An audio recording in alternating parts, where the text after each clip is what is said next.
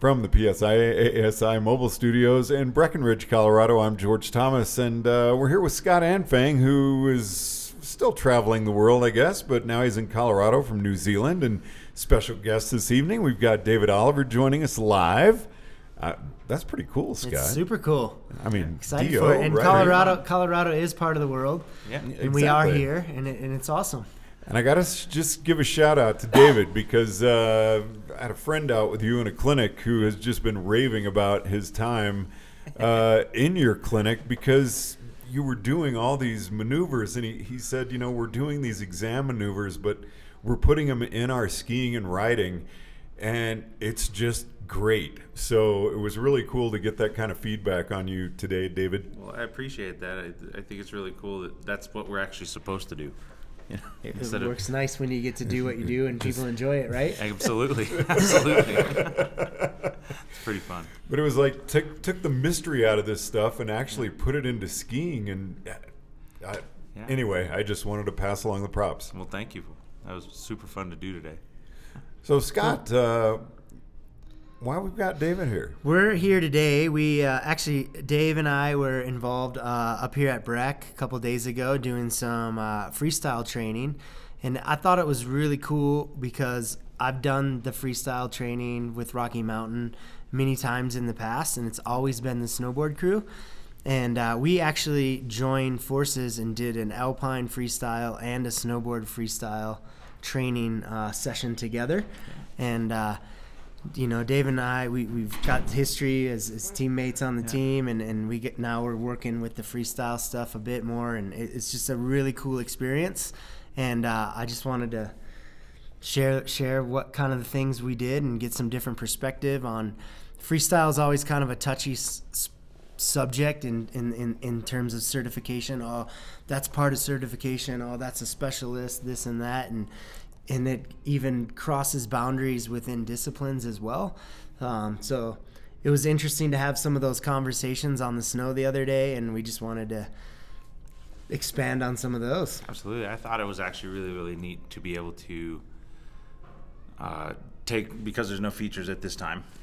Early season, no features. So a lot of it was just flatland, but we were able to take a really simple movement or a trick like the 180 and see what calibrate across disciplines, as far as what passing would be or what the high end of a score at an event was. Well, it was because I know how to ski. I'm not a freestyle skier. It would be hard for me to jump and do a 180 on skis. Yeah. But I can do it on a snowboard without even thinking about it.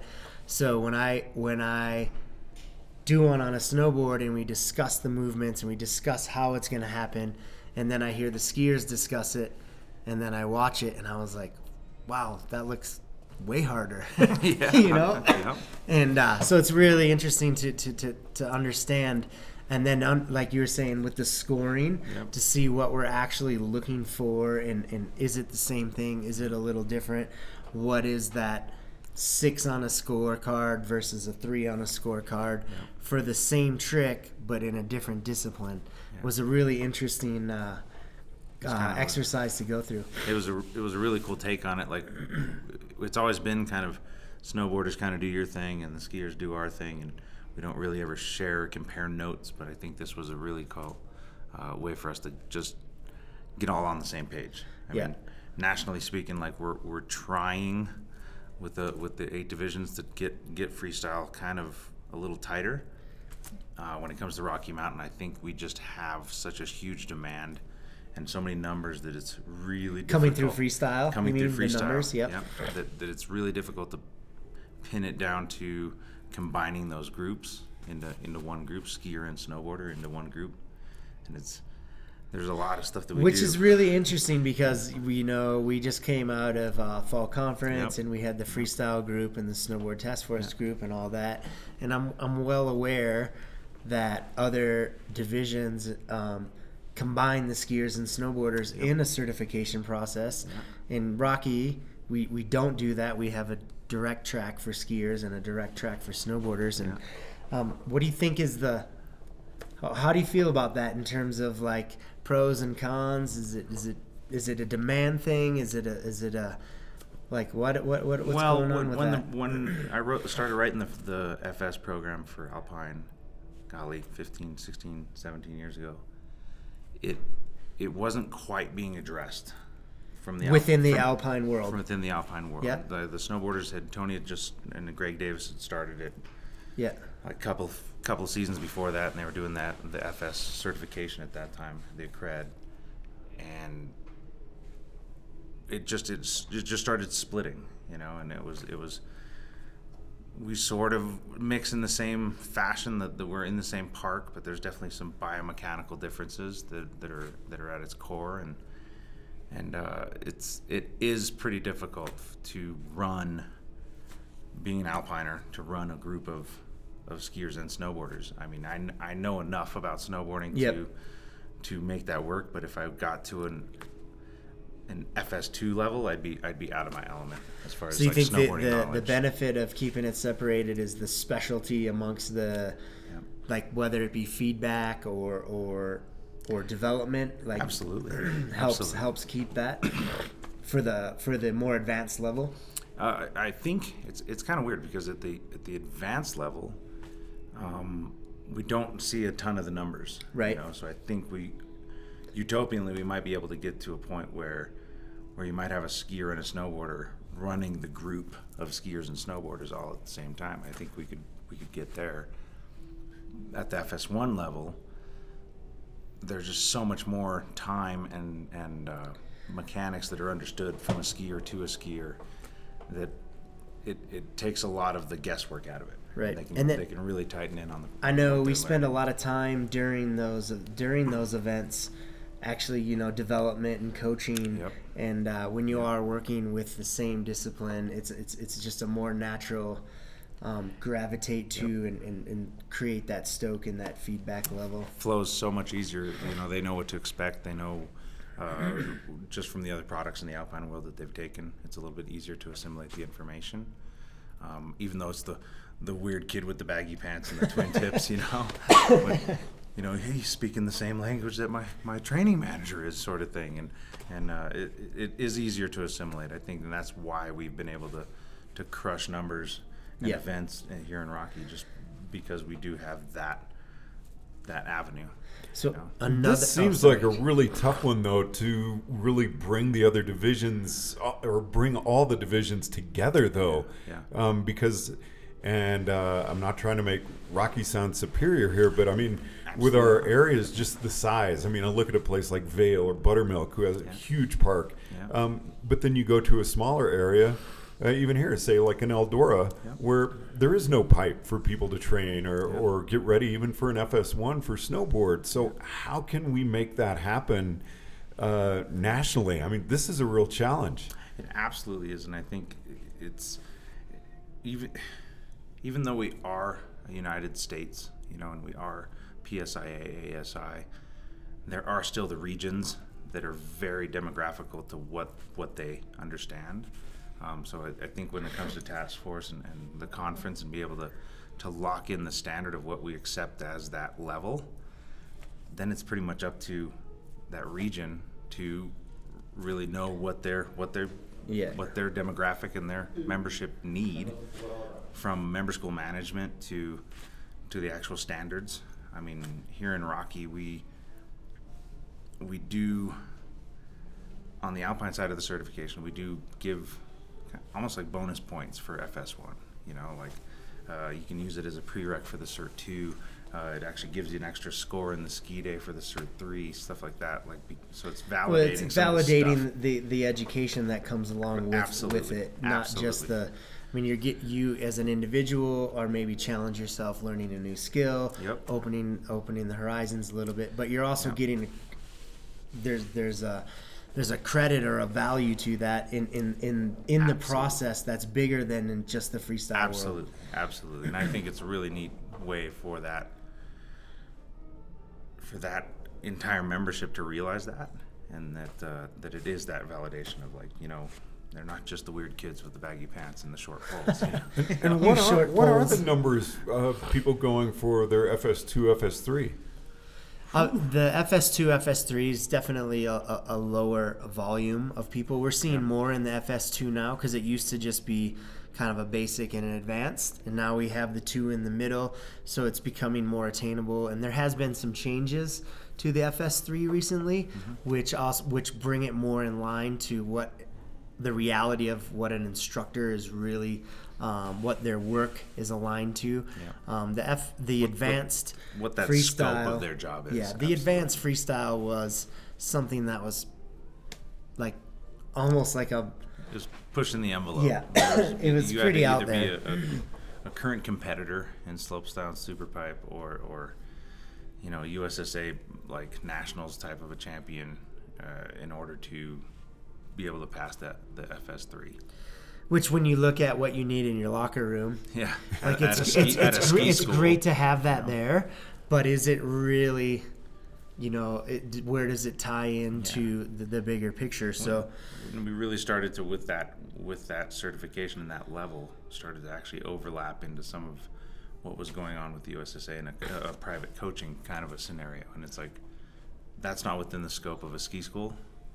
Somebody learning Cork 7s and Dub 12s are not going to come to a ski school to get a lesson from an instructor that they're probably going to. But what I will say on that advanced level or that level FS3 level, that riding may have come down a bit to keep it reality, but the MA skill and the teaching skill have gone up right through the roof. because it was really heavy on the riding and the task output. Now it's the roundedness of you got to have the MA skill and the teaching skill at that level as well. Absolutely. So that's something that has gone up as the other one, and maybe we'll see more participation in it because of that. It's more realistic to what's actually happening within ski schools.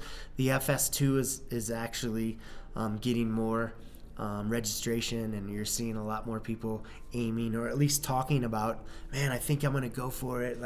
I've been reading the outlines and I've been riding the park a little bit more, and that's something that I think I should be reaching for. So skills are skills. I mean, manipulation of tools from snowboard to ski are if you can manipulate those things to get a certification, then it literally is readjusting the mindset towards specific features in the park. So you give a great athlete a full cert or a trainer level, Devo team level, like a few days in the park with some actual guided coaching and mechanic based feedback, and they can turn right around and start performing tricks that they never thought they'd be able to do. So the good skiing is good skiing, period. And so being able to get to that point where they can start pushing the envelope and going, man, I had some really awesome scores. I had so much fun at the FS1.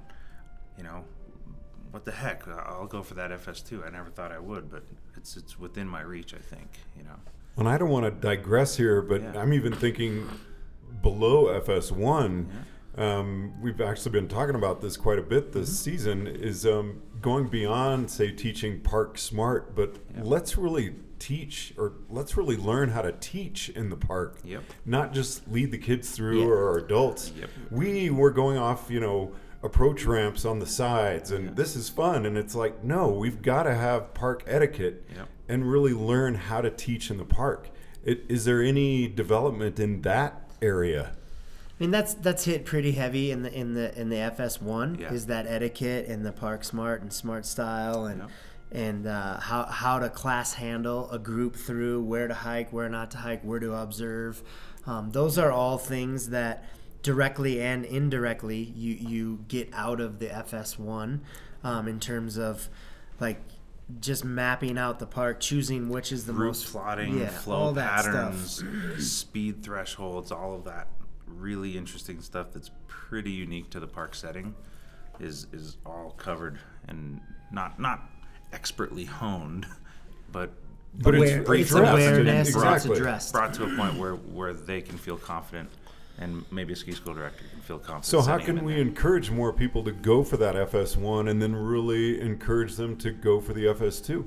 I think the big thing is, at least with the Alpine, with snowboarding, it tends to be a lot more a part of their entire world through certification. First kids, at a snowboard lesson start talking about wanting to do a trick. The alpine kids too. Some of the instructors don't tend to go there. It's not part of our heritage as much as it is with snowboarders. So with us, there's a certain amount of fear with movement patterns that they don't normally, or that they've been tested to get out of them because it's bad skiing. Everything that is not supposed to work in skiing works perfectly in the park. And so it's having to just re-steer the brain a little bit to what option do I really, really want? What's my exact outcome that I'm trying to do? And then I'll pick the menu items of movements to do it. So there's which really is no really good and interesting, Oliver. I'd love to talk a little bit more about this, because we did our ski, snowboard, freestyle training day. We spent a lot of time in the morning together, and then we split off in the afternoon. Yeah. And the snowboarders had a really interesting conversation, and I wish there would have been a skier in there at that point. And I'm going to bring you into that conversation right now, because I want your opinion. I love it. And it was this, along what you were just talking about, like, it's part of our culture. It's part in the snowboard world. Yep. There's not a lesson that doesn't go by where I don't get a kid to lift his nose off the board or do a little jump off the snow or something like that. What a coincidence. Me too. With skiers. So that just becomes the norm on the snowboard side. And like you were saying, some ski teachers won't encourage that or won't go there because it's maybe they're not aware of it, or it's not the world they live in. Yeah. And then we, as the snowboarders, we started talking about that, and it was like this stigmatism about like falling in uniform and things like that. And the snowboarders were more like, we fall all the time. It's part of learning. And then the skiers might have this thing of, it's not professional to get on the ground. And in the freestyle world, it is part of a reality. You are going to have to put your hands down. You are going to have to get some snow on you. It's part of the game. It's part of the process. And clearly you've never been to an FS1. I have not. We do so many Polish donuts and worm turns that we have to put our name tags in our pockets so they don't rip them off. And we're getting snow everywhere, and it's almost that playful, like, giving free rein to the alpiners that attend it. Like, look, it's fun to roll around in the snow at speed. It's awesome. If the mechanics are there. So that's the cool part. And that's really cool. And where I was going with that, and where our discussion went, is in snowboarding, it's we learn how to fall. Yep. Like, it's part of the learning, and you just get back up and you go. And I was gonna say, in the ski side, they don't learn how to fall. It's not a part of it. Yep. So it's viewed as kind of a negative thing. So as you're explaining the worm turns and all these other things you were just describing, and having to take your name tag off because you're on the ground, like, to me, I'm like, man, wiping that's your awesome. goggles because they're covered in snow and because that brings that get out there, don't be afraid. And I'm not saying get out there and do something dumb and slam. No. Because there's a difference, and what's the difference in your opinion, between a fall and a slam? A fall, golly, man, a fall is. It could be planned. It could be directed. Yeah. Sometimes it's an escape route. A slam is completely unexpected. Calculations have been made, and none of those calculations actually equal to something. And those are the hard ones that. And that's where like, we see people fall a lot on snowboards, and they're trying, and they're not getting hurt, and that's fine. No. The slam is the unexpected. Whammo! We're on the ground. We didn't even know that was coming. It's that moment where, like, that went differently in my head.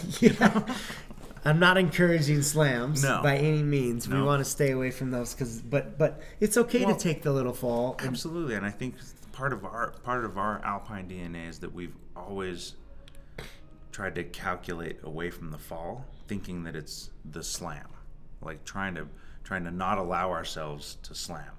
Setting ourselves up in a posturing or a position with whatever flow we have to not slam. And to the extent that we've completely axed out having fun and rolling around with gravity and getting some snow on you, that's totally fun. You watch kids in a ski school yard, regardless of what equipment they have on them, and they will get snow all over themselves. That's fun. We need more snow on people. We need more snow on people. You know, it's funny you're talking about this, and I can't believe I'm even bringing up the words race course with freestyle. Yeah. But I mean, when I'm in uniform, Yeah. I'm teaching a race class and blow out of the course all the time. And it's amazing how many comments I get. You blew out of the course. Yeah. It's like, well, of course I did. I was pushing it. I was Pushing trying to it. do something. Exactly. I got late and it happened, you know, like, or I got early and I just couldn't connect with it. When stuff like that, like I love being in race courses, but I love doing it with smaller students. I love doing it switch. Just if you can ski forward, the 5 fundamentals for Alpine don't describe going forwards or backwards. They're truth, period. So the leg only bends one way. So like that to me is super fun. If I know I can't push my envelope to the extent of blowing out of the race course, I might as well have some fun with it and push my own envelope, you know. That's super Ride cool. and switch Yep. in a epic mix course or something, you know. But we're kind of talking the same mindset. Yeah, absolutely. And there's amazing growth in that. Mm-hmm. Like you put yourself into that switch world, you put yourself in that race course, and if you didn't take that chance and blow out George, then you're gonna get a takeaway from that, which is either gonna be a do or a don't for the next time. Yep. That switch one, you're gonna have 2 times now. Yep. To put on the board, a forward score and a switch score. You do enough switch ones, you're probably going to advance your forward run. Yep, exactly. Like so, it combos all around, and the idea is just open it up and try new things. Yep. And I think that's, going back to what the race course, a lot of instructors tend to go more technique driven, more tactical to make alterations to it, where in my mind, flipping around switch and just changing that parameter, I'm increasing skill usage. I'm increasing my own awareness of what I can do with my tool, and the versatility I think that a freestyler has over a flat tailer is that there's 360 degrees of options, just like a snowboarder. Well, and like, it goes back to what you were just saying, it's that not just forward. that tactic and all that stuff. That's great if you're working with an elite level Exactly, athlete, right? exactly. And Yep. when we're Very seldom. yeah, are we? and when we're dealing with a kid that's on vacation and wants to explore some things, it's about the experience and it's about getting better and enjoying. Yep. And if we open those things up, try some new things, then maybe they will shape into that elite Absolutely. athlete, and Absolutely. then maybe tactics will be more important. I mean, even going towards when I used to teach kids, when I used to teach here at Breckenridge, the Never Ever lessons, I used to love them. And I would actually teach a switch wedge before a forwards wedge. And you'd have all the instructors like Bet you trying got to some figure it looks out. for that. Oh man, all the time. What are you doing? But it was that cool, teaching them how to kind of shuffle around and then get to a herringbone. They're already facing up the mountain, get them to come back switch, and that just made the forward one so much easier. That it started becoming that piece that all the veteran instructors in the kids' yard were teaching that first, and then they'd be out of the yard in like 30 minutes, And One with a backwards wedge, where are their shins? yeah, they're up against. They're the cuff kind of of the where boot. they're supposed to be. Exactly. Their feet aren't getting away from them. Exactly. So it's super cool, whether you call that freestyle, whether you call it like whatever, Yeah. but just that idea of trying some different things, doing Yep. things a little bit different way, but having like you have a reason for doing it. You're Yep. not just having the kids climb up and fall down backwards. No, There's no. like a purpose. Yep. But it is that, like, man, it's just, for me personally, it's that versatility piece. Like, right when you think you have something nailed, try it a completely different way. Yeah. And that's the double check, and I think that's something we've been instilled with, like, when I used to be on the team and with you, Scotty, and it was like, right when you thought you had something, somebody would throw some curveball mechanic at you and be like, "We'll try it from this spot, try it from here, try it from there," and it's like, "Huh, man, I thought I was good. You just messed me up, man. Now I gotta." I had my way. Yeah, you now went you all want me the to do way this? from like autonomous down to cognitive, and just started like, "Oh man, now I gotta really think about this." Which is funny because you just triggered a memory of what that person I was talking about at the very beginning was saying you did so well today in the clinic, was GS turns, and you're right at the apex of the turn, and all of a sudden you go to a flat ski Yep. and do like a bow tie, and then you're back on the edge and going. Again, that versatility, adaptability, and you're bringing all these skills to all mountain, which I love. It's super fun. I mean, that comes right out of the snowboarders. They do this thing called a slash turn where they're loading up, get some speed, and then they'll see if they can spray something on the side of the trail and then get back to their original line. And skiers, almost like a stivet, but a forced one in the middle of the turn. You've established an edge. You're mocking. Can you get flat, get them pivoted, get a little spray going, and then realign to where you're supposed to be going? It's like, yeah. So that's some fun. when you're teaching something like that, do people blow up? And is it a fall or a slam? And are they willing to take that risk versus doing a freestyle trick? It's really neat though, because you come at it from the speed pop spin. Yeah. You're like, we're gonna do the movement skills at a really slow pace until you guys feel ready to do it. But if you trip yourself up, it's okay. It's all right. Know your escape routes. Can you hop at any moment to try to realign? Super fun. And if they fall, they fall. As long as it's not that uncalculated, fly swatter type of a move. Whack, whack. Yeah, I think the Those most aren't difficult encouraged. thing of the day is wrapping this one up because I want to keep talking. So we need to schedule some more. Absolutely. I'm open. Cool. Thank you Well, so thanks much. for coming and hanging out and sharing, Anytime. and it was awesome spending some time up on snow with Yeah. the freestyle crew the other day. If you ever get a chance, get out there and play with some gibbers. We'll turn your world around. Literally. Scotty, it's nice to be doing one of these with you face to face No. instead of over the phone from a day and a half apart. That's calculating time changes and all that. This one was easy. And David, it's awesome to have the chance to talk with you. Thank you very much. Thanks for having me. Thanks, Judge. From the PSIA ASI Mobile Studios in Breckenridge, Colorado, I'm George Thomas.